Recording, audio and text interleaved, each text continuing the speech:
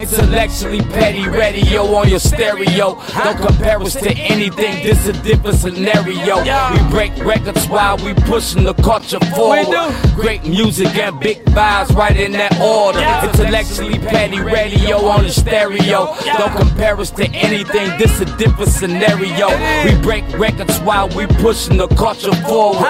Great music and big vibes right in that order.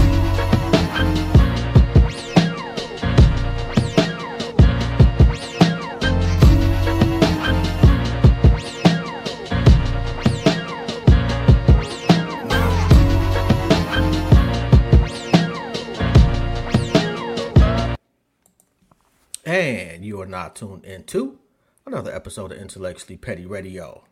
And you already know, man, I don't really do, just the regular folk.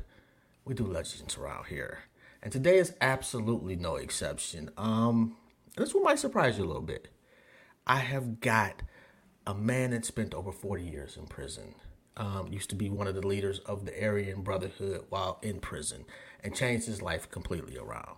Let's talk to him, Mr. Michael Thompson. How you doing, sir? Good, Joseph. Yourself? I'm doing good. I'm doing real good. How's life? How's your family? Well, I don't know that myself or they could be any better. We're just, we're living, we're thriving, and we're all doing well. Thank you for asking. No problem. And a lot of people was like, well, why are you interviewing him? Because I'm intrigued. I watched the Vlad interview. First off, anybody that spent over 4 decades locked up is a special individual. You got to have a special kind of strength to do that. Having had family members who've been locked up for over 40 something years, I know it's not easy. So let's start. Let's start with. I'm sorry. Go ahead. No, I was just going to say I agree with you. It takes ego strength as well as a certain mindset. Absolutely. What year did you enter prison? 1973. 1973. Yeah. Okay. And when you go to prison, you don't go directly to the place of your destination. They put you in like an intake, correct? Yeah, it's a reception center is what it is. And you go in and you complete a number of psychological evaluations to determine where they're going to place you. Back then, they had a couple of institutions that dealt with vocation, so they would make a determination as to whether to educate you or to give you a vocation. In my case, because I was serving a life sentence, it didn't really matter. Okay. All right. Wow. What's it like to hear life? Like after you're in court and you get sentenced? Like are you already expecting it, or does it still like shock the shit out of you? I don't care who you are. I think it touches you in a way that is really hard to explain. And the very idea, especially in my case, I mean, I'd run the mountains my whole life and hadn't spent hardly any time in the cities. So when they put me in a cage, it was a real revelation. Okay. And what year did you actually go to prison? 1973. Okay. So your first night after intake, what was that like? Well, you have to adjust. I mean, there's an adaptive process. Again, I hold that probably the worst thing that you can do to a human being is put them in a cage. And that was especially true in my case. You know, the idea of being locked in a cage, having run the mountains my whole life, was daunting. It was really the only time I ever contemplated committing suicide. I just didn't think I could do it. But based on my spiritual path, my beliefs, that set me right. And so then it was just a matter of acclimating to the environment. Okay. And at what point did you say, yeah, I got this? Oh, I think that first night. That might sound a bit optimistic, not knowing what you're dealing with, but it's like anything else. Up to that point, I was 22 years old at the time, so I didn't have a whole lot of life experience, but the life experience I did have dealt with what I refer to as catastrophic events, floods, fires. I worked a horse ranch, cattle, and that type of lifestyle, you're confronted with natural disasters and other types of catastrophic events. Okay. So prison just represented really another one of those catastrophic events that I had to contend with. Okay. Now you're a big dude. You get into prison. If I remember correctly, one of the first fights you had, you fought alongside some black dudes. Yeah, it's kind of interesting. That was actually in the county jail. Okay. And my cellie at the time, his name was Bill Williams. And he was a black man. Mm-hmm. And some people objected to the fact that we were celled together. And that didn't make any sense to me. Mind you, I had no reference point for racism at that time other than the racism that had been that I had been subjected to. Okay. And just to give people kind of like a backdrop of that, you were raised on a reservation.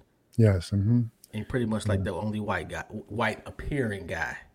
I was the only one with fair features. That's a fact. Okay. All right. I'm sorry. Go ahead.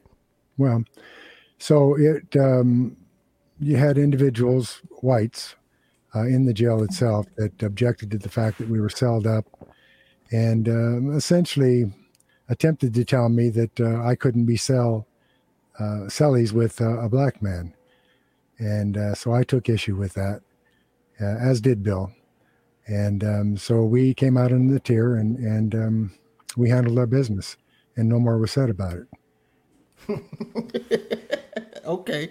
So how do you go from that? And from my understanding, Mm-hmm. the Aryan Brotherhood initially, as you say, wasn't a racist organization.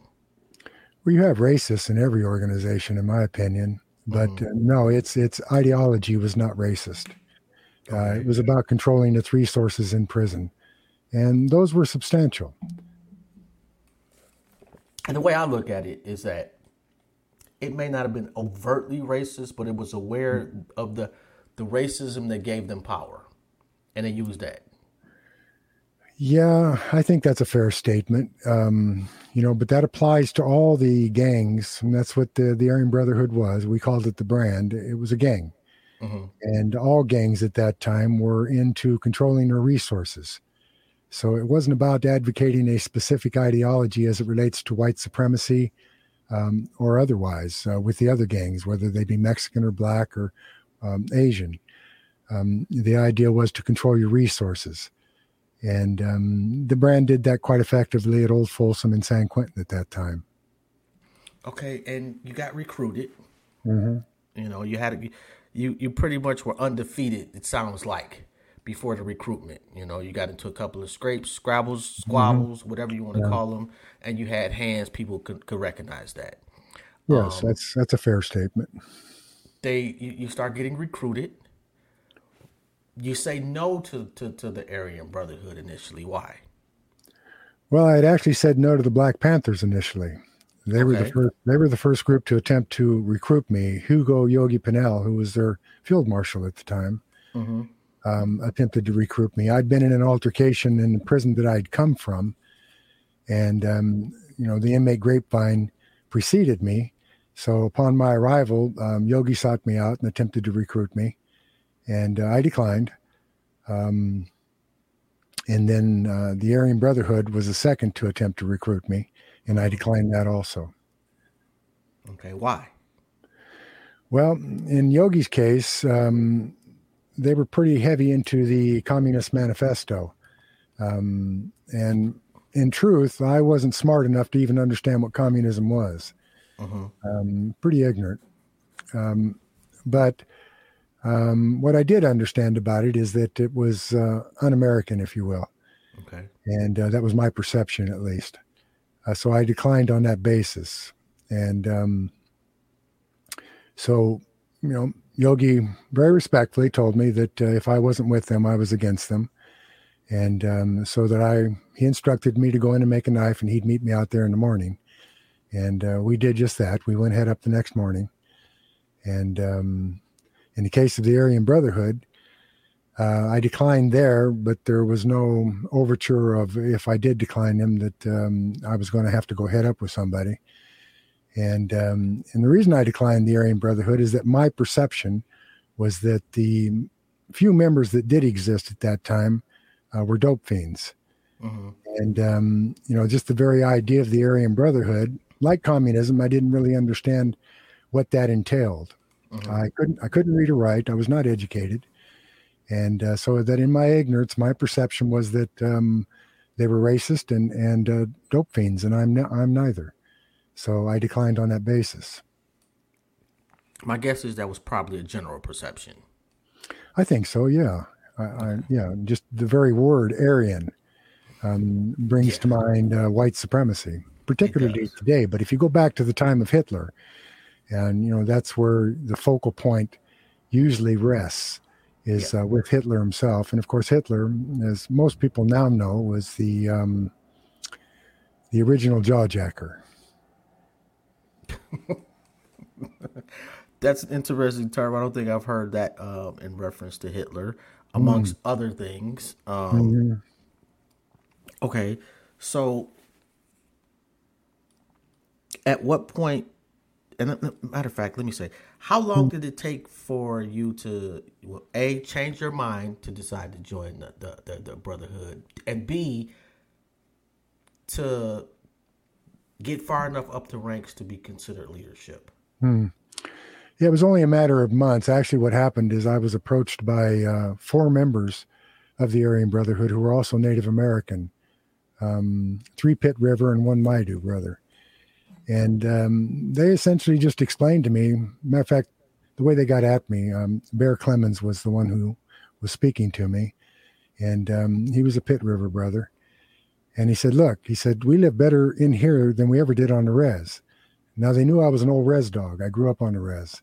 Mm-hmm. And so, that resonated with me. So I asked for further information, to explain that to me. So he started explaining to me how they controlled the resources. And in fact, they did live better inside prison than we ever did on the reservation. And so they started explaining to me how they controlled those resources. And so at that point, I made the decision to join the brand. Now, it took about a year, I suppose, to rise to a position of leadership. Uh-huh. And that was based primarily, well, there were 2 factors. One was my ability to fight. And the second was my thoughts relative to restructuring the organization more along the lines of a business. Okay. What I perceived at that time was that a lot of money was being generated. There were a lot of revenues coming in, but those revenues were essentially going into the arms of the members by way of their addictions. So to my way of thinking, that needed to change. So I set about to change that. Okay. So you get to leadership. Mm-hmm. And how long are you at the top, so to speak? After I attained that position, about 3 years, I was at one point in time giving the restructuring of the infrastructure itself. We took a national vote, and I was elected to a 3-man commission that would oversee the activities of the Aryan Brotherhood nationwide. And but I didn't hold that position that long. Primarily because of events that occurred not too long after that commission was formed. Okay, so when you say nationwide, that's what you mean, literally, from California to New York. Yes, Minnesota federal penitentiaries, state penitentiaries, and you had a number of different groups. The Texas Aryan Brotherhood was a little bit different in that it took a paramilitary approach to what it was doing. Mm-hmm. But you had factions of the organization that existed in virtually every state, primarily because of the federal influence. Okay, so especially back in the 70s where I'd be like, now it's prisoners with cell phones. In the 70s, like communication for us all was limited. How are you giving orders to somebody when you're in San Quentin and they're in Fort Lauderdale? Yeah, good question, Joseph. So the idea of associates, any organization that fancies itself as participating in organized crime as a faction is required to develop a network, just if for no other reason than communication. Mm-hmm. So what you do is you cultivate associates on the street, and you utilize those associates to travel. And of course, they can visit. You have letters, you have codes that you use in that communication. And so it's really not that difficult. I mean, in San Quentin, obviously we didn't have cell phones. They didn't exist then, but CB radios did exist. So I smuggled in the CB units, and I was in the hole at the time, the adjustment center, it was the overflow for death row. And I placed units in all the blocks within San Quentin, and then I had the home unit in the hole with me, and I could communicate with my membership through that CB radio. Okay, so when you say you in the hole, you mean solitary confinement, correct? Yeah. Mm-hmm. Yeah. So this is absolutely with the cooperation of somebody in law enforcement. It has to be. Yeah, that's a given. Okay. Wow, this is just. It's not that I didn't know, but I guess to hear it just you can kind of see, because in my mind I'm thinking like let's say the Black Guerrilla family. Mm-hmm. It's probably numerically probably always had an advantage numerically over the Aryan Brotherhood. Fair? Yeah. Yes. Yet somehow the Aryan Brotherhood has remained in control. Yeah, you want to remember that the primary currency in San Quentin and Folsom at that time was violence, and so it's the ability to organize and execute that violence effectively that makes the difference. And then, of course, when you have, you got the refs on your side, though. Pardon? You got the refs on your side. Oh yeah, absolutely. But take by way of example, George Jackson and Hugo Pinnell at the time in San Quentin. This was in the early 70s, I think around 72.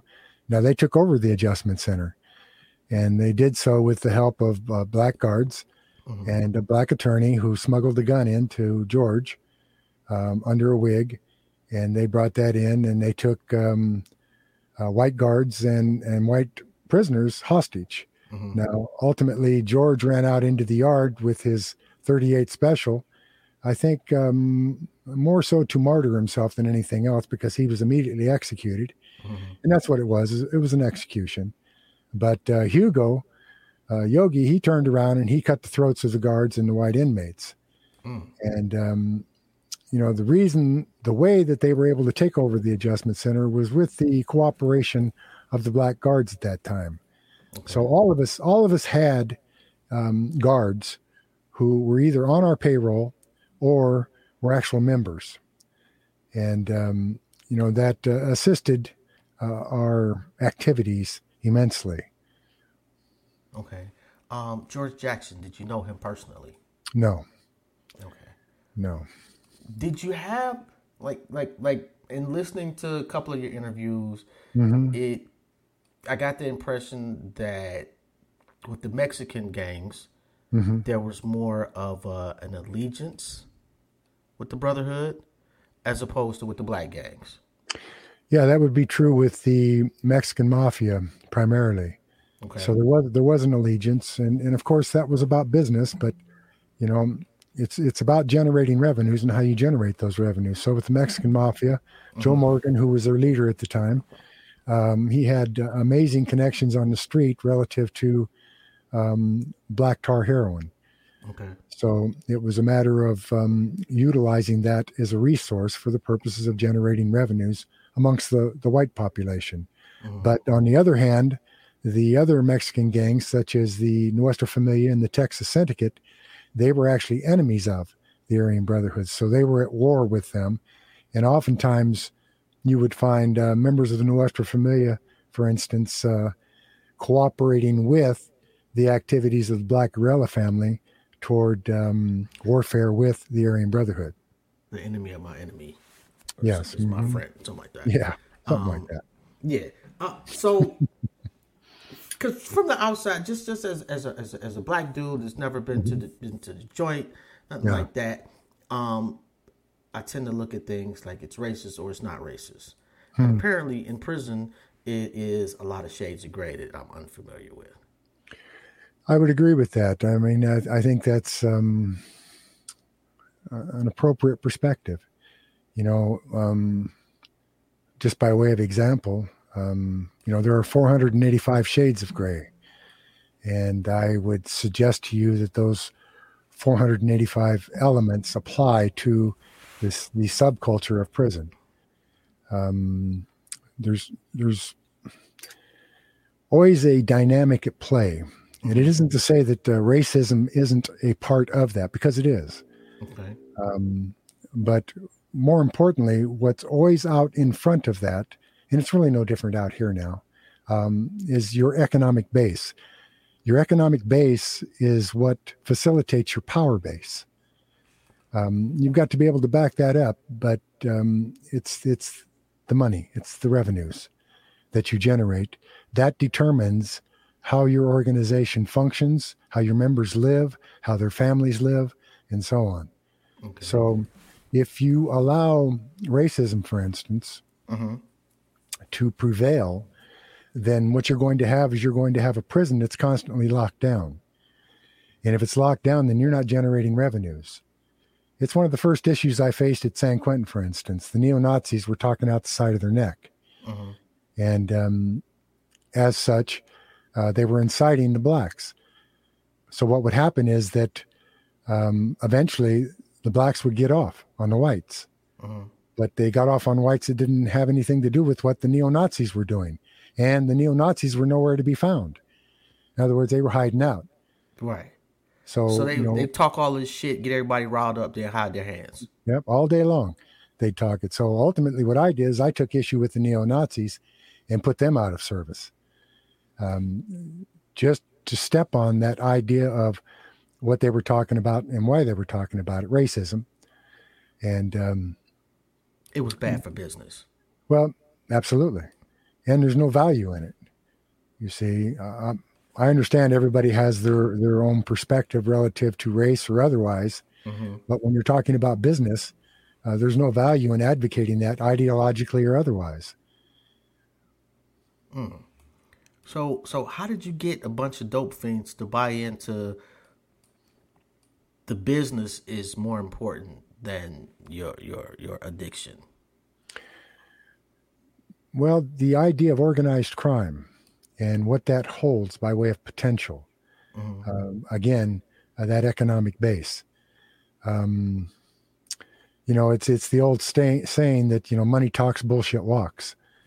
And, you know, that applies across the board, whether you're in prison or you're out here. You know, that's the power base. And so the idea that potential existed was intriguing. It isn't to say that, for instance, once I outlawed drugs and drug use, it isn't to say that others still didn't use drugs. They did. But I was aware of that. And so, to my mind, because they were not dedicated to the organization, then they were expendable. And so that if a task came about where it was an iffy situation and that individual may suffer severe consequences, then it was one of those individuals that was using sand. That's right. Yeah. Okay. So the people that you already is like, you know what, I really don't want to deal with you, but you kind of already in here. You might get killed in this scenario. Fuck it, I'm gonna send that guy. Yes. Okay. Otherwise known as a suicide mission. What happens when they come back? They don't die. Well, then you put them to work. You see, you put them to work. Okay. And hopefully they see as a result of what they've accomplished, that they've gained status, recognition, And that enhances their ego strength and takes them away from addiction. Addiction, I'm an alcohol and drug counselor. I mean, that's what I deal with on a daily basis, is dealing with people who are addicted. But, back then people used to think that addiction was about moral turpitude. And we now know that it's a disease of the brain. But I'm here to tell you that I recognized elements of that all the way back then. Now, I'm a biologist by training, and eventually I educated myself, taught myself to read and write, and put myself through college. And so that enhanced my perspective, relative to what I was dealing with by way of addiction and how to deal with people personality-wise. And it makes a difference. Okay, so at some point, and I mean, you go through, like, from you got a relationship with the Hells Angels, you got a relationship with the Mexican Mafia. You're one of the biggest names in the penal system across the country. Yes. And you decide, I don't want this shit anymore. They have pissed me off to the point I'm going to leave. Not only leave, I'm going to start telling on them. Mm-hmm. At what point, like, what happened to precipitate that? Yeah, it wasn't really a matter of being pissed off, Joseph. It was more being confronted with two truths. Mm-hmm. I was raised a certain way. I was raised with a Western ethos, and that is that you don't harm children, you don't harm women, and you protect your elders. And so the organization moved into a position as a result of other individuals testifying against them, that they would then assassinate their families, their women, their children, their elders. And I couldn't embrace that under any circumstances. So I had a choice to make. And the choice I made was a step away from that. However, because I was responsible for the development of the new infrastructure that was actually facilitating this new mindset, I felt the responsibility to address that in court against those individuals that were killing women and killing children, and did so. And I went even further than that. I started providing intelligence to law enforcement relative to the infrastructure of the organization for that reason. So, and from a street perspective, you snitched on them. That's right. Yeah. Did that? And I guess that I'm looking at it as, like, how do you've been in charge of a gang that has instituted hits, that has prostituted grown men to other grown men, that is sold dope willingly. Like, at what point does the moral compass then kick in? You know what I mean? Like, why this particular event? When you're dealing with innocent people, when you're behind the iron gates, you understand the game, and everybody is in the game, regardless. And so you know what the rules are relative to that. It's like, if you and I were going to go head up, we don't have a problem with that.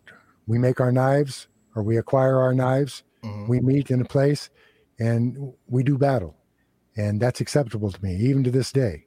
I don't have a problem with that. Okay.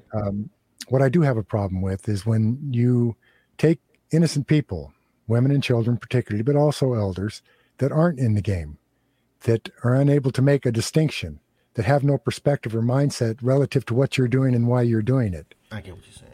And now you're assassinating them, you see. Yeah. Now that's where my moral compass went haywire. And I simply could not condone that and would not condone that.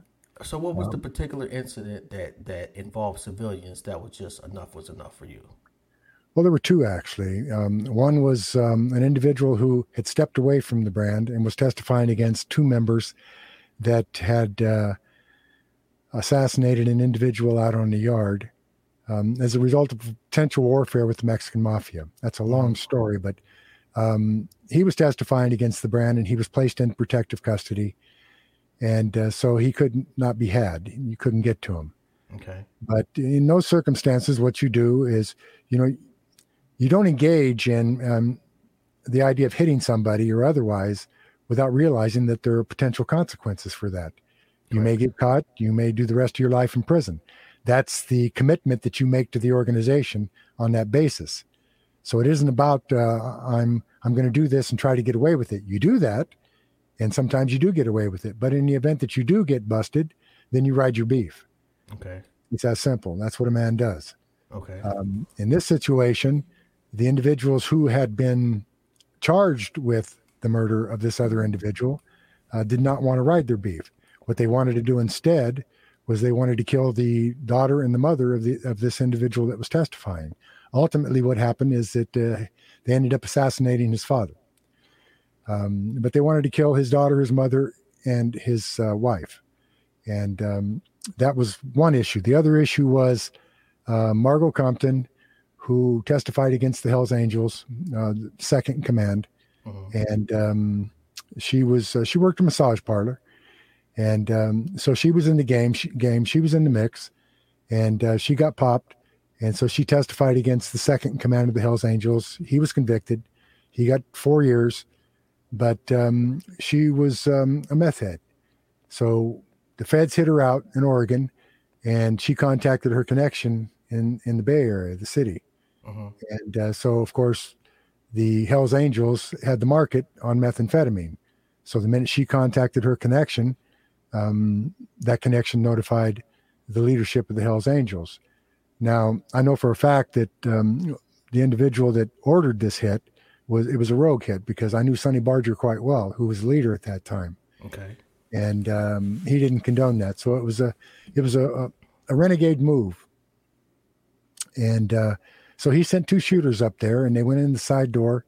Her boyfriend, Gary, was on the couch. They capped him in the head. They went into the bedroom, and they grabbed Margot and her 2 6-year-old twin daughters. And they wrapped their arms around the little girl's arms around the teddy bear. They held the mother, and they made her watch them cap the little girls in the head. Then they capped her in the head. Now, I don't hold with that under any circumstances. Okay. You see, so what's an acceptable punishment to you? Well, first and foremost, the punishment lies with Margot. She was in the game, and she knew what that was. Got you. You see, so what's an acceptable punishment? Certainly not death. Under those circumstances, like I said, he did 4 years. And truth be told, I've never been in a situation like that, so I don't know what would be acceptable by way of recourse for that. Okay.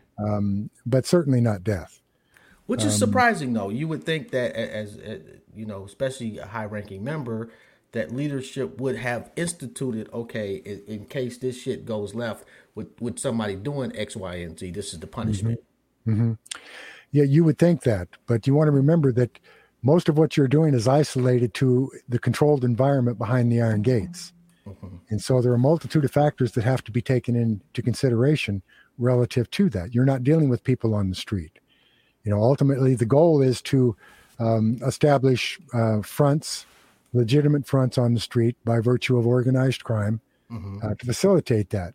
So it isn't to say that, you're not going to move in that, but those organizations that are crime orientated do not engage in that kind of conduct simply because of the ramifications that it has otherwise. Within the community, within law enforcement, within the courts, and so on. So another way of saying that is that's bad business. Yeah. Like I understand as a civilian, I understand you killing another gang member. I don't care. Yeah, I chose that course. You killing that gang member's 6-year-old kid. Yeah. That now my heart is bleeding. Yeah. Inappropriately so. Yeah. I want to see everybody involved punished to the fullest extent of the law. So I get what you're saying on that one. You met a lot of interesting cats in the joint. Who would you say, just from your perspective, was just the most evil person you met? Well, I have difficulty even with the term evil. I understand what you mean by it. I've met psychopaths and sociopaths. I've watched a man kick a pencil into a man's brain just to see how it made him die. Are you serious? Yes, I'm serious. I've seen men decapitate another man and roll his head down the tier. And for a lot of people, that would be evil. But because I understand the dynamic of what it is to live in a cage and the impact that has upon the psychology of a human being, I actually understand those actions and where they come from within the soul of the individual perpetrating that kind of activity. That's not justifying it, and it's certainly not an attempt on my part to glorify those type of actions. They're gruesome, they're gory, and there's no other way to assess that type of situation than that. But to say that they're evil is relative. If I were a Christian, then I would have a reference point for suggesting that those type of actions are evil. But I was raised Native, and I still follow that path. And within that construct, we don't have even a word really for evil within our language.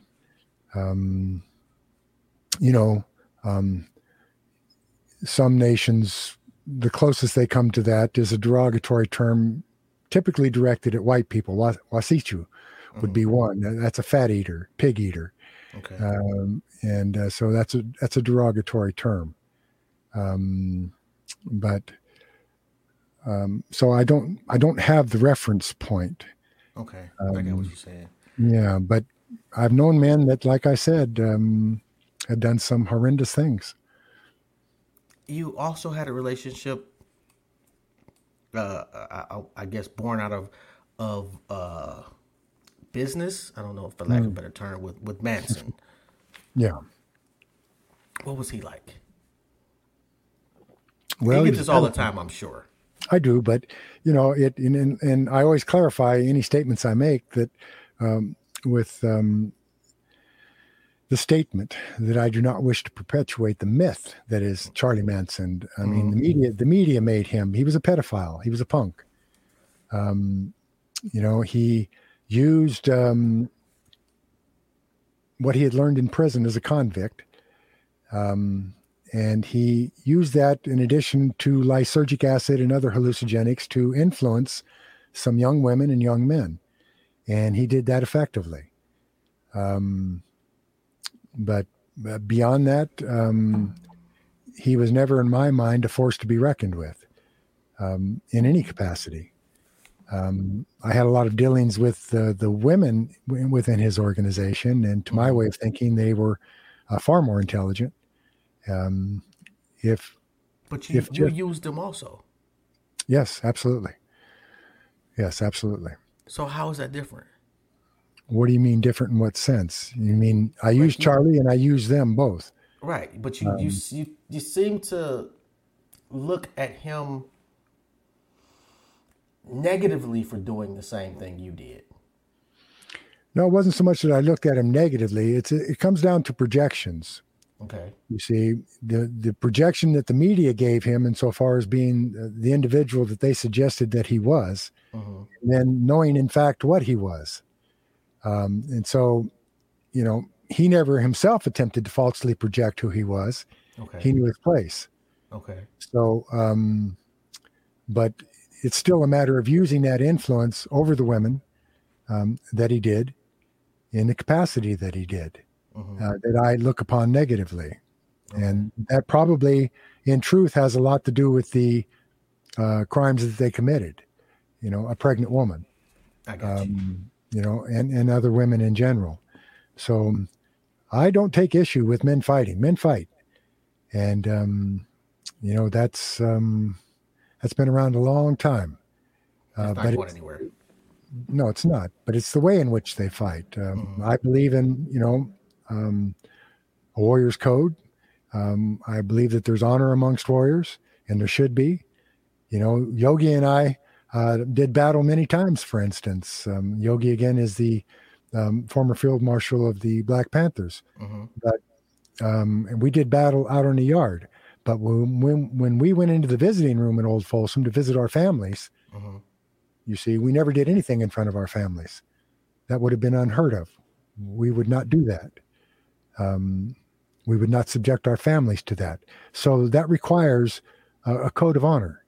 Yeah. That while we're in the visiting room, we will not engage. We will be respectful to each other, and we will treat each other's families respectfully, and we did. But when we walk out into that yard to do battle, we are going to do battle. Okay, so can anybody, let's say, and I'm going to transition to after you leave in a minute, But can Okay. anybody under your leadership decide, okay, you know what, I want to take out the leader of the Black Guerrilla family, just some random guy under under your leadership without getting approval? What happens to that guy? Well, first and foremost, it would never happen. Everything, and that's why we call it a controlled environment. Okay. And so in a controlled environment, one of your resources relative to your infrastructure is knowing what's going on at all times. You control who works where and why. And if you're going to duck at somebody to a particular area so that something can be carried out, you know exactly what's happening, who's doing that. And all of those individuals, by way of associates and otherwise, have to answer to that infrastructure. Okay. So that you're never going to have a situation, unless it's spontaneous, where a rogue individual takes it upon himself that he's going to execute the leader of the Black Guerrilla family. That definitely, I could see where that would be a problem. Mm-hmm. Okay, so you decide to leave. Mm-hmm. The whole world knows that you're leaving. Mm-hmm. And if I remember correctly, you went into the lieutenant's office and called the Department of Corrections head yourself? Yes. Why do you have this like you just had this person's number? Yes. You see, again, that's part of dealing with what you deal with. I mean, at one point in time, at one particular prison, I had the warden come to my cell, where I would serve him a shot of whiskey and give him $50,000 to allow certain activities to occur within the prison. So, I mean, this is not unusual that I would have access to the upper echelons of the Department of Corrections. So after this guy gets through choking on whatever meal he was eating at the time you called him because he can't believe this shit, what happens next? Well, he comes down to San Quentin, and they take me over to New Miller Hospital. Mm-hmm. And so he had made some calls, and first and foremost, they didn't believe it. I mean, I was in control at that time, so there was no reason for me to want to step away from the brand. So they were highly suspicious, and but they brought in the ATF, the FBI, law enforcement from really all over. They filled the room, and so they essentially wanted to debrief me. Mm-hmm. But for me, it didn't work like that. I mean, I talked about certain things that I thought were relevant, as opposed to allowing them to dictate to me what they thought was relevant. But the main thing they were interested in was giving me a polygraph test Mm-hmm. to determine whether or not what I was doing was authentic and sincere. You had to have a motive. They couldn't believe you just being altruistic, so to speak. No, that never would have occurred to them in any capacity. And it was a question of suspicion, and continues to this day, a good almost 40 years later. So, that is a part of my history. And so it's something that I will probably live with the rest of my life. And it was no different then when I made that initial move to step away. Did you talk to anybody? I'm sorry. Did you? Is there anybody that you can confide in with this information, or you just No. one day I've thought about it, prayed about it, meditated, whatever you needed to do, Mm-hmm. and this is my course of action? Well, I did have a visit from 8 elders. There was a gathering up north in the Pacific Northwest, and they had made the trip down to San Quentin to see me. Mm-hmm. And they made the trip specifically to tell me that I could not serve two fires, that I was living two truths, and that I was not raised that way, and the way that I was living now in my association with the Aryan Brotherhood was contrary to the way I was raised, and that I had to make a choice. To my way of thinking, that needed to change. And how, they waited all this time to say this? Well, it really wasn't that long. I mean, this was actually that occurred in 1978, 1979. And So that's damn near. You've been in the joint damn near 10 years. yeah, well, yeah, but I hadn't been a member of the Aryan Brotherhood, but I'm in it. Okay. And so, what I was doing, it always amazed me how the elders knew these things, but they did. And so they came, 8 of them came down and confronted me. We had an elder circle, and they called me into the center of the circle and essentially dressed me down. And appropriately so. Now, I didn't immediately take... What was your response? Well, the one thing you need to understand when you're dealing with elders is that you don't have a response. You just listen. Okay. And that's the way I was raised, and that's actually what I believe. So I'm going to listen to what my elders have to say, and I'm going to take that in, and I'm going to make decisions based on that. Ultimately, that did influence me. It took a couple of years, but it did influence me. And but no, you don't respond to the elders. You hold your head up. You stand with appropriate dignity, and but you also demonstrate appropriate respect and reverence for your elders. Okay, so after you officially, I'm done, do they put you into protective custody? Are you moved to a different wing? Like, what exactly happened? I can't imagine that, because you spent another 30 years in the joint after that, correct? 38 years to be precise. Yeah, I oftentimes deal with the issue of people saying, well, you did this, what'd you get for it? Nothing. That was not even a consideration. What I did based on my own value system. And there was nothing by way of favor or reduced sentence or anything else associated with it. So, and by law enforcement's perspective, I was not completely on board because from their perspective, they want you to tell them any and everything that you know. And I was not willing to do that.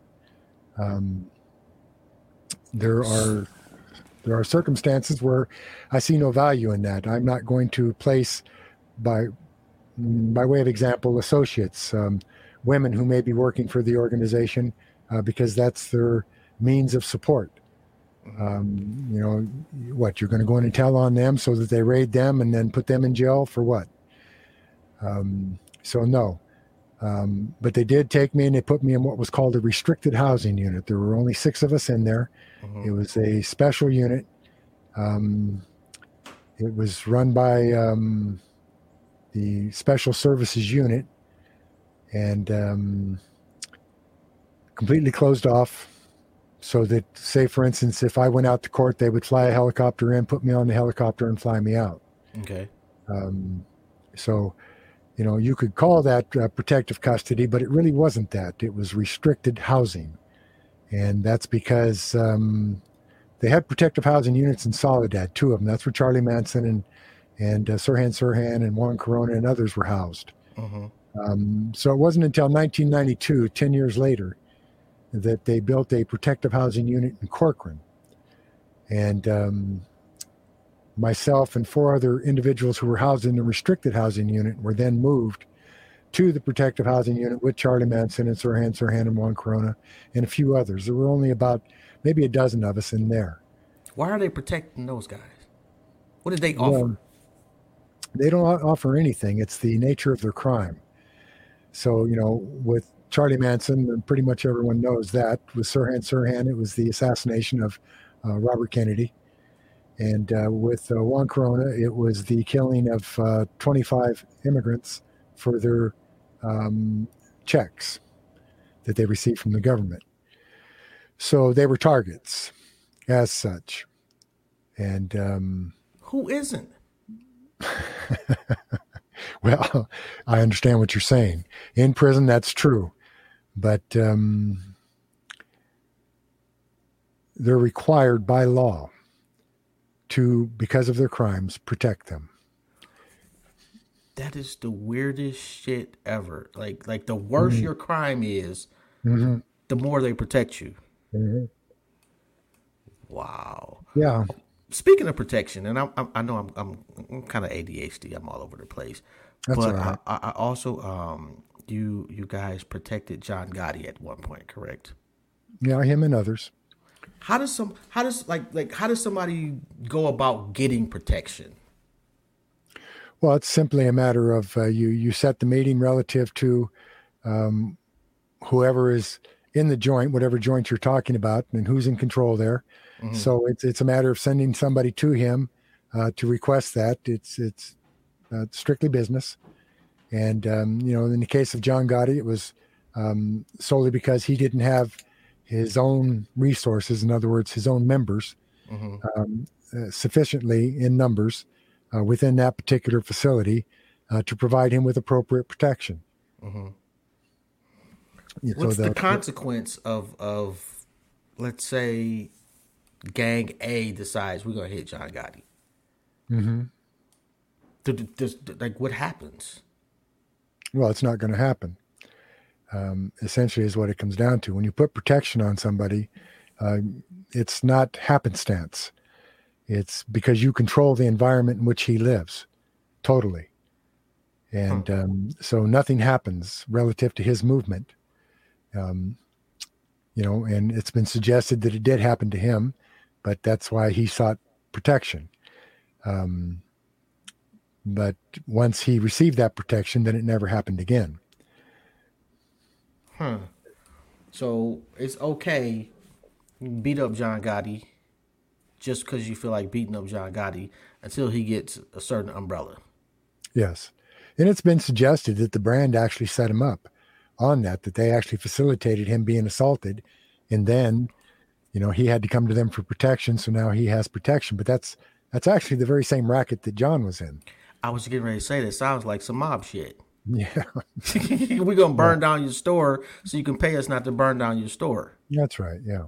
Yeah. So it's taken right out of that book. And there's irony. There's irony, I suppose, in that. A little bit. Yeah. Like, yeah. How do you go from having everything that one can have in prison to everybody hating you? Well, organically, you see, is the short answer, or naturally, if you prefer. It's not something, what other people think about me is none of my business. Okay. And that's always been my attitude. I don't hide out. I live my life. And I'm going to live my life. So, the idea of hate, I understand it on a very visceral level. I'm hated by law enforcement. I'm hated by other gang members. Typically people within the organized crime community, but that's limited, not all of them. But I don't concern myself with that. What's at issue for me is doing what I believe is the right thing to do. And, I do that when I go into court and testify. I don't go in for the prosecution. I've been called by both the prosecution and the defense, but I don't appear as a witness for either. I'm there as a witness to tell what I know, and only that. I'm not there to persuade the jury that what I'm telling them is the truth. I'm simply telling my truth as I know it, and that's it. What the jury does with that is up to them. Okay. And one thing I want to know also, rival, have you ever, when you were in leadership, did you ever use a rival gang to take out somebody else that you couldn't get to? Or vice versa? Did they come to you and say, hey, we can't get this particular person on this one? This is a one-off. We'll pay you X amount of whatever. Yeah, those type of things do happen. The only exception would be within the organization itself. If it's a member, then that person is going to be taken out by another member. But outside the organization, if you have an enemy, for instance, that you can't get to, then yes, that happens quite often. Then you have, of course, what's called an open contract. So that if you put an open contract out on somebody for a certain amount, then anybody can pick that up.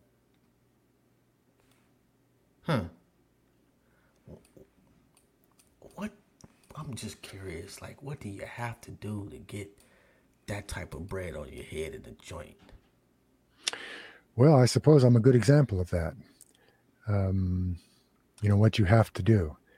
So the idea is it's taking what is perceived as a position against. My position is that I'm taking a stand for something. So, I don't issue challenge. From a random, just criminal perspective, you snitched. Yes. You see, but you need to understand the origins of that term, snitch. That's a rat, a snitch, an informer. You see, I'm not a jailhouse snitch. That's a different person. That's a person who lies about information that they're offering to law enforcement to get somebody else time, and doing that to their own benefit, so that they'll get time off their sentence or otherwise. Here we're talking about a situation where that idea of snitching is enforced by the gangs as a deterrent, right, toward that very thing. I mean, it's one of the issues that I address with youth, for instance. This idea of don't tell. And my attitude is, if you see something, say something. You see, because it's about community, it's about relationship, it's about honor, it's about ethics, and so on. Now, if you're in the mix, you're in the game, that's an entirely different thing. Yeah. So you know what the consequences are. Yes, you got to ride that one out. That's right. Yeah, me and you get in the car and decide we're going to go rob Bubba up the street, and we get caught. You got to ride that out. Now, if I see you robbing Bubba and I was just at the store, completely different scenario. That's right. Yeah. Were there ever any points where former rivals came up to you and said, "I understand"? Oh, yes. Yeah, there were individuals within the organization that stepped away themselves because of the position that I took, and cooperated with law enforcement. With some of them, I didn't particularly agree with the path that they took, toward that, because, for instance, I'll just give you an example. There was a RICO prosecution of the brand some years ago, where they indicted 40, and that included guards and individuals on the street, but the vast majority of them were facing the death penalty, federal death penalty. And the individuals that were cooperating with them, former brand members, that some of whom had stepped away because I had, were lying. In other words, they were prepared to go in before a jury and lie about the organization and the activities of the organization. And when they came to me, the ATF and the FBI and the U.S. attorney came to me for my cooperation in that, I declined. And the reason I declined was because of the other individuals that they were using, and I knew that they were lying. So I was not going to associate myself with that. I'm curious, why do you still call it the brand? It's almost, it's kind of like shifting the definition, if you will. Like when you say the brand, it's almost a glamour, as opposed to when you say the Aryan Brotherhood, automatically there's a negative connotation, and it should be. And we're in agreement. But I use the brand because that's the term that I most often used. When you understand the origins of the word, the brand, when you ride for a brand, and I grew up with the Western ethos, raising horses, cattle, working a ranch that had a brand, right? And I rode for that brand. So that's the origins of the use of the term brand with the Aryan Brotherhood. So, I have a brand on my ring finger. That's a shamrock. That was the brand that I rode for. And so that's why I particularly use the reference to the brand. That's my thinking. Aryan Brotherhood is more identifiable, but the connotation, as you correctly point out, is more negative. And it isn't that I'm attempting to shy away from that. It's how I perceive it. In this day and age, certainly the Aryan Brotherhood represents white supremacy and hatred toward other races, and much, much more than that. But when I was a member of the Aryan Brotherhood, that wasn't the case. So See, I feel like I should hate you, like just as a brother, sure. And I was talking to somebody, and I'm like, I really should hate this guy, but I've been kind of curious as also, I've interviewed a lot of people over a lot of years, and some things are just more curiosity driven. I've always wanted to interview somebody like in the Aryan Nation, somebody in the clan, just because I just want to see where their head's at. And I'm like, then when you talk to the guy, it's fucking nice. Like I'm confused a little bit myself. Yeah, there is a conundrum there, and I get it. I do.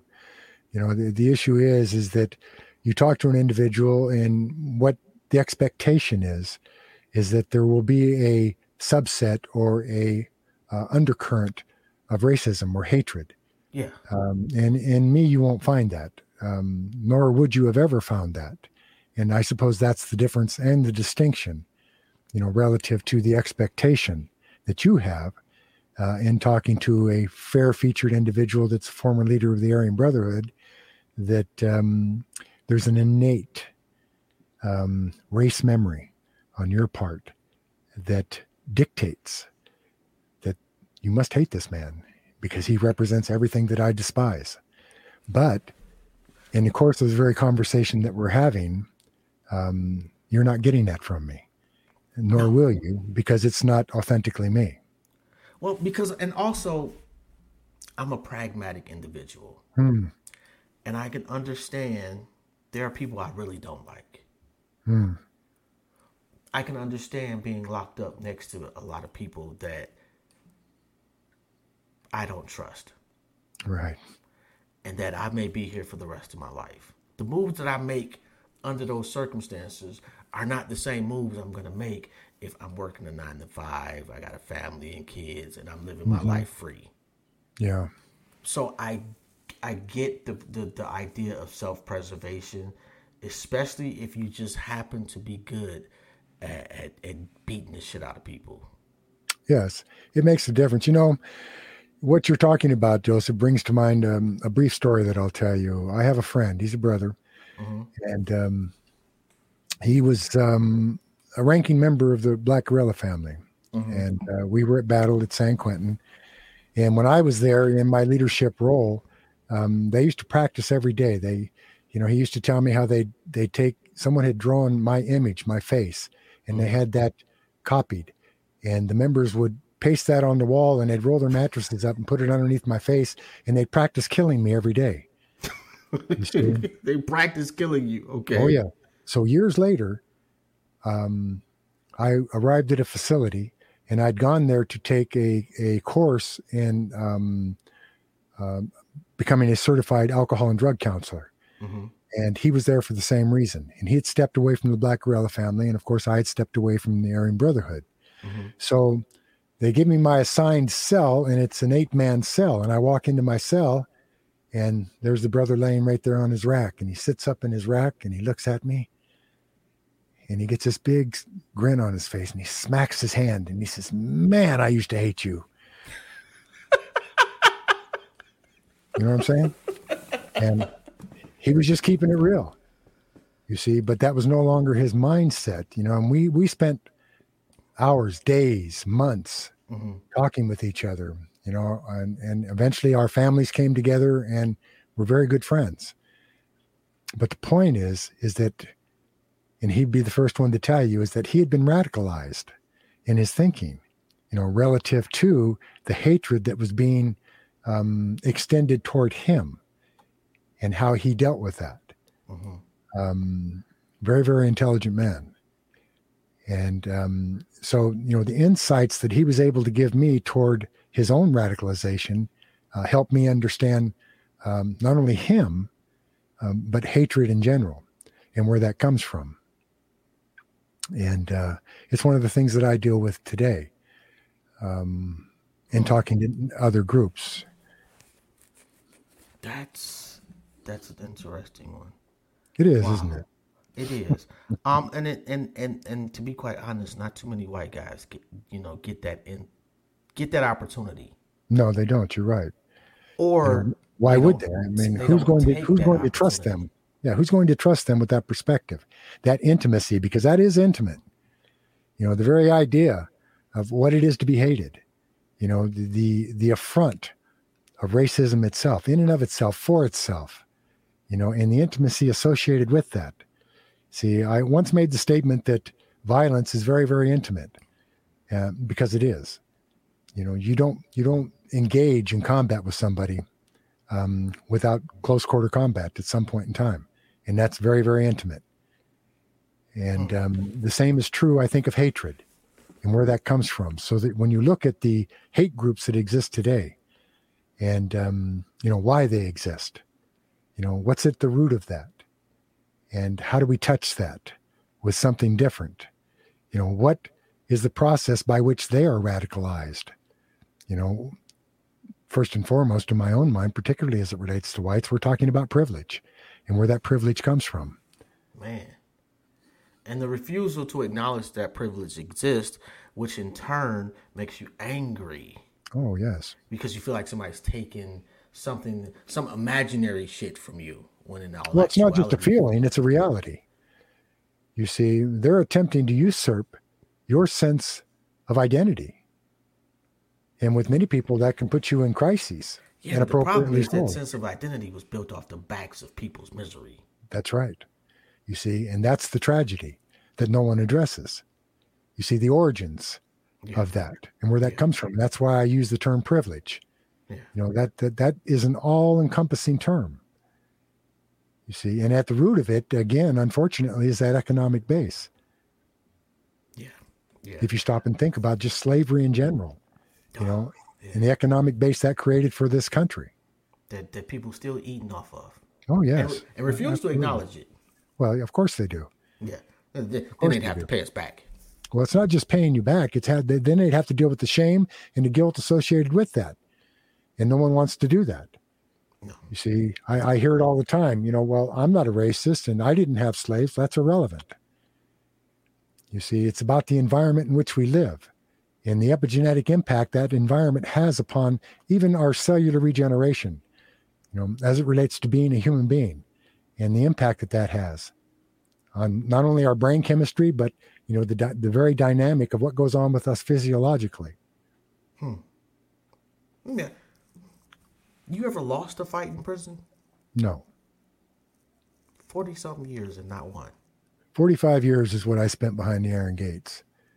And it isn't to say that I can't be had. I believe any person can be had. Apparently not. You're fucking Superman. No, I'm just fortunate. And it's, my elder taught me martial arts, and he prepared me to survive. He didn't prepare me to survive in prison, but that's how it played out. And, when I added to that, the mainstay for me, Joseph, was my spirituality.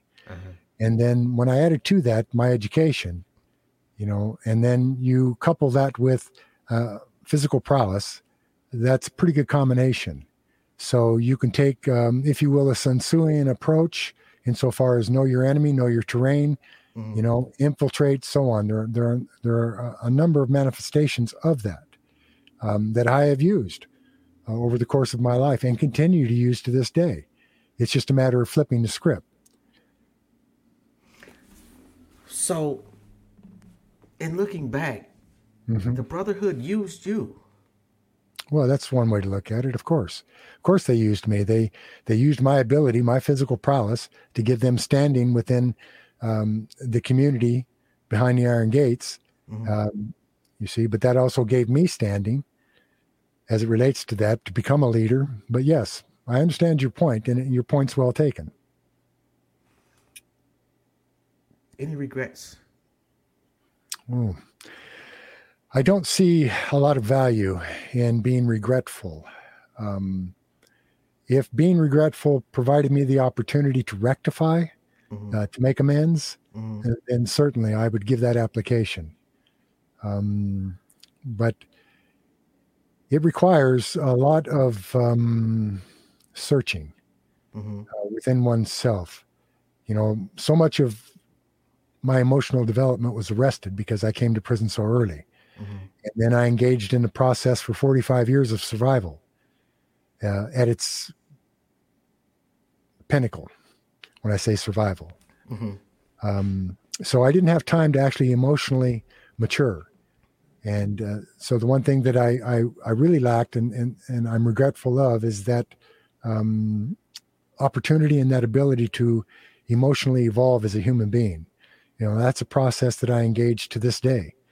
And you feel like you're emotionally where most of us are at, let's say 97% emotional maturity.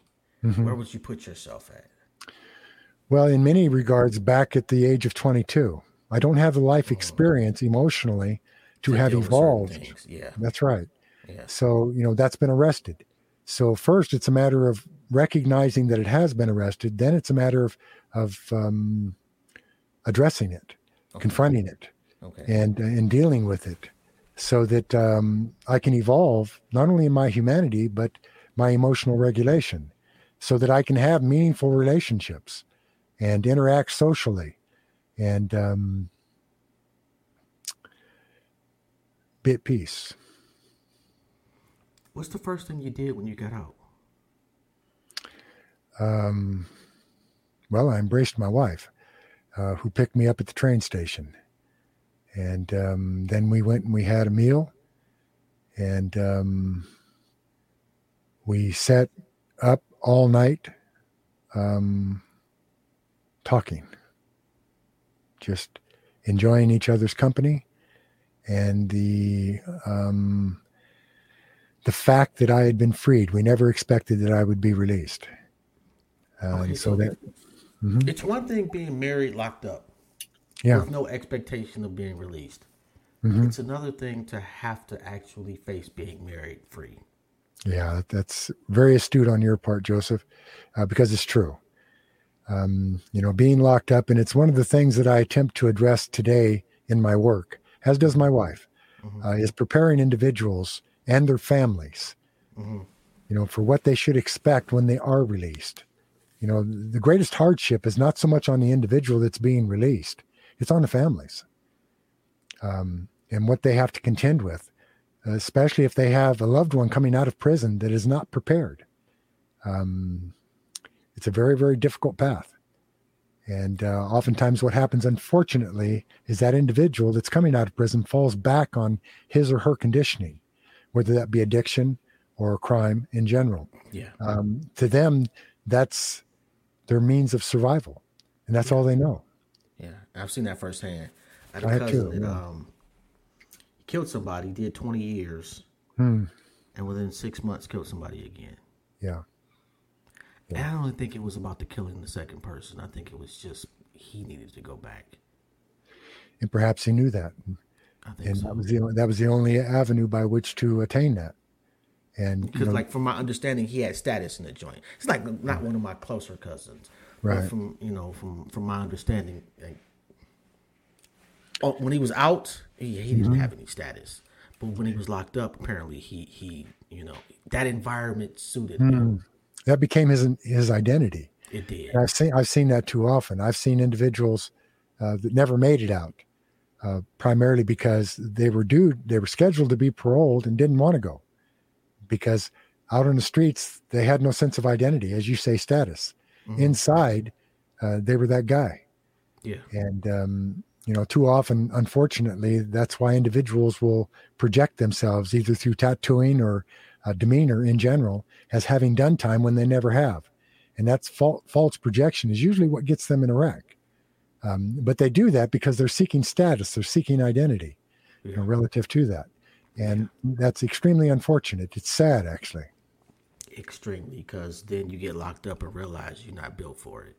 That's right. Not everybody is cut out to be locked up in a cage. But look at our youth today. and the opportunity all of us have. I mean, you're in a perfect position, you see, to express to youth, by having people on, such as myself, that have the experience of being behind the iron gates and what that means and the ramifications that has not only on the individual, but on my loved ones, my family, and my community, and so on. The problem is that they only see the first half. Well, yeah, that's what youth is, that undeveloped brain. Yeah. See, so it's recognizing that the brain is not developed and providing them with alternatives to that. Well, see, Role models. what they'll look at is they'll say, you made it to the top of the AB in a year. Mm-hmm. I could be that guy. Mm-hmm. And for whatever the Mexican mafia and the Black Guerrilla family, for whatever, suit you when you get in the joint. And what they fail to realize, and I hope that somebody out there gets this, is that that's the top 1% of the 1%. That's right. Everybody else is expendable. And that's what I try to tell kids today. You see, is if you're being recruited by a gang, you're expendable because they're going to use you to their bidding, whatever that may be. And you're going to be cast aside at some point. You're going to be used at some point. You're expendable. Now, a lot of people would argue with me over that. Mm-hmm. But if they'll simply take a hard look at the history of all gangs, this is what they'll see. People become a member of a gang primarily because they want to be loved. They want to be a part of something. They want a family. Mm-hmm. And I understand that. So the alternative is to provide them options relative to that, whether that be through mentorship or organizations that facilitate that very sense of belonging and community and family. And I know we only scheduled an hour, so I do apologize for going over. Don't worry about that, Russell. Rather enjoyed the conversation. As did I. You've got a situation ongoing. Yes. Everything okay with that? You okay? Yeah, it is. It's working itself out as I knew it would. There's a lot of politics involved in it. You want to remember that I'm a poster boy. I was never supposed to be released from prison. And after 45 years, the governor made the decision to let me go based on the merits of who he perceived me to be as a human being. Mm-hmm. And I was released. Did you talk to him? No. Okay. I talked to his delegate, which is the commissioner of the Board of Parole Hearings. Okay. And he was a former warden.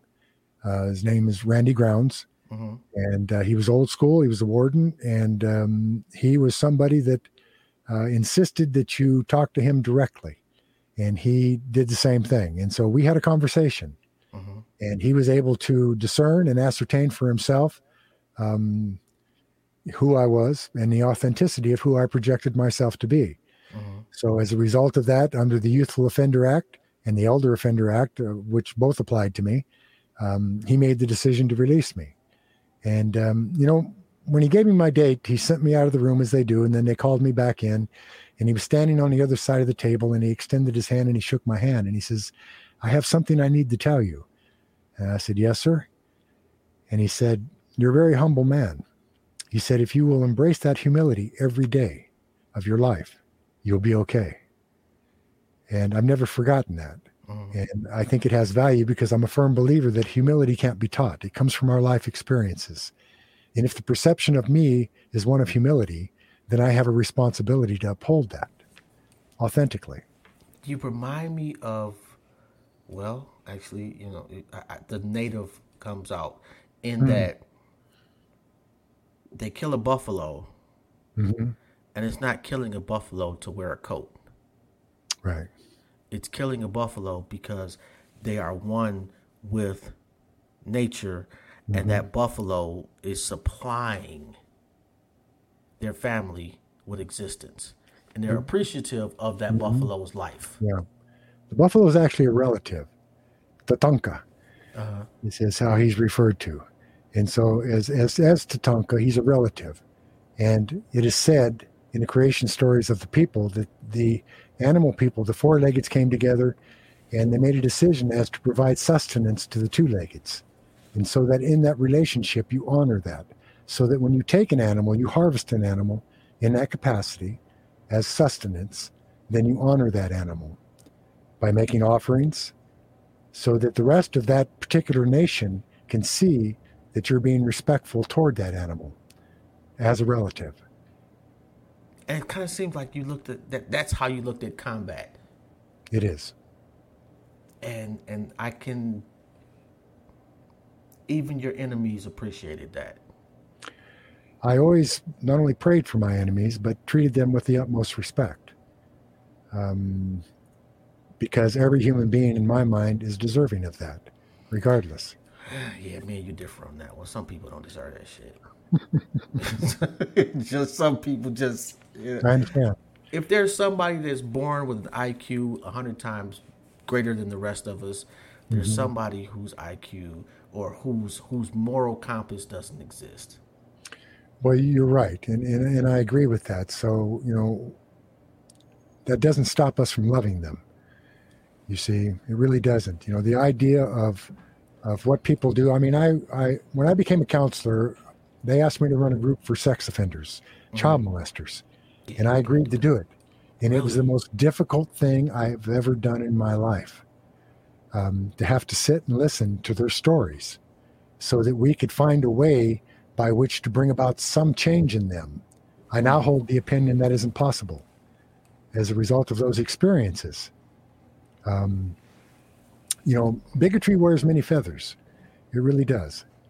And I don't have a problem with that. I understand it for what it is. It doesn't mean that we are precluded from finding a solution towards still treating that individual or those individuals as human beings. My thing is, and I've said this before, like you get the random white guy. Like the other day, I'm a proponent of supporting black-owned businesses. This white guy just lost it on me. That's racist. That's this. I say, have you ever had this conversation with Asians or Jewish people or Mexican people? No, you haven't. You're offended that black people want to do this now because you've been eating off of us for so long. It's more than that, I think, Joseph. I think it's an inferiority characteristic. It's fear. Well, it is fear, you see. Yeah. That's what an inferiority complex is. True. It's fear. Yeah. And that's what we're dealing with. These characteristics are not difficult to identify. They really aren't. And so that in the identification of them, we have an opportunity to change them through communication, through relationship. I'm not about competing. I'm about cooperating. And that's what I seek, is cooperation in any dialogue. I want to address white supremacy. I want to address racism and hatred. You see, but there's a forum for that. And I would like that forum to be nonviolent. I understand that there is a need for violence, that circumstances are such that it is brought about, whether it be through warfare, whatever it may be. That people have a need to protect themselves and should protect themselves. Yes. Particularly when that threat is clear and present. Yes. Yeah. You see? Yeah. But beyond that, there are other factors involved. I do not want to see our youth radicalized by the idea of hatred, no matter what their ethnicity is. You see? I am seeking cooperation toward a dialogue, toward understanding, cooperation, relationship, community. Yeah, I don't want this country to explode either. Well, well said, Joseph. Because unfortunately, I believe that's where we're heading. I do too. Yeah. But I also don't feel like the onus is on black people to fix what we didn't create. I think the onus is on all of us as human beings. It's not about... I think we've done our part over the years. Well, we've got our ass kicked, we've got lynched, we've got killed, we got murdered, and we still were nonviolent. We love the enemy, blase splee. At some point, we just got to stand to the side and watch. Yeah, I could say the same thing about Native Americans in the same context. Absolutely. And so I understand what you're saying, having grown up on the res and being raised Native myself. But the only racism that I've ever really been exposed to in my youth was by other natives because of my fair features. So I get it to that extent. It would be ludicrous on my part and disingenuous to suggest that I can put myself in your shoes as a black man. I can't. And so, I don't know why people attempt to do that. That's not the issue, and I don't disagree with your analysis of the situation insofar as, what you've done and why you've done it. But now, in my opinion, is not the time to sit on the sidelines and say, I've done my part. Now is the time to step forward. And I see many individuals doing that. I've watched some of your podcasts where that is happening, you see. And so it comes down to dialogue and how we facilitate that dialogue. You, with your channel, have an enormous opportunity to make a difference in that dialogue. You see, and attitude is 90% of that, how we approach that. But in truth, that attitude has to be authentic. Yeah, absolutely. I would agree with you 1,000% on that one. Anything you want to say, leave with the people? I don't know. Well, Joseph, I want to thank you for having me on, first and foremost. I deeply appreciate it. Anything that I'm a simple man with simple ways.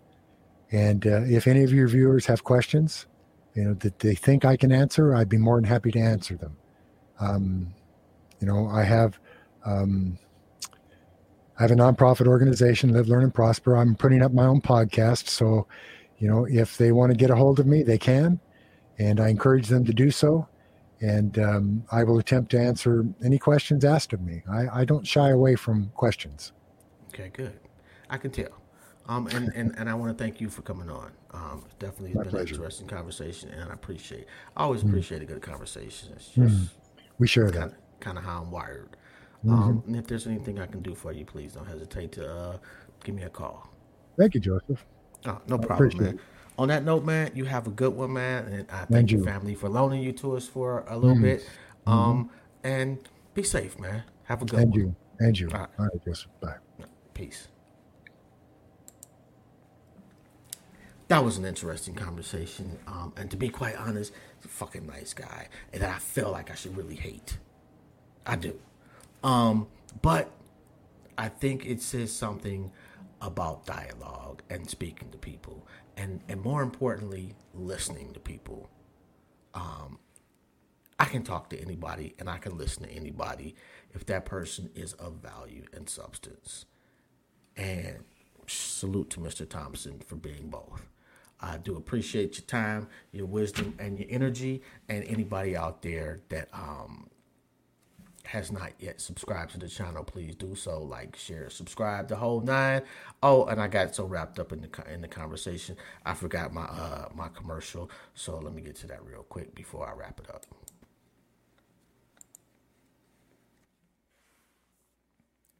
Stop trusting your cousin with your footage. If you need greatness, contact greatness at photosbyven@gmail.com. Or you can get a brother a call at 1-862-500-1532. All right, peace. On that note, man, y'all have a good one. This has been another episode of Intellectually Petty Radio. Peace to y'all, and I'll holler at y'all. Oh, we are taping another episode of Everything and Nothing this Wednesday. That should be dope. Y'all check out for that. And I got another episode as usual this Thursday. And let me make sure that I get the brother's name right, because I do. And Malik Yakini, we're going to be talking about food, race, and justice. So that should be interesting. On that note, man, I'm out. Y'all have a good one.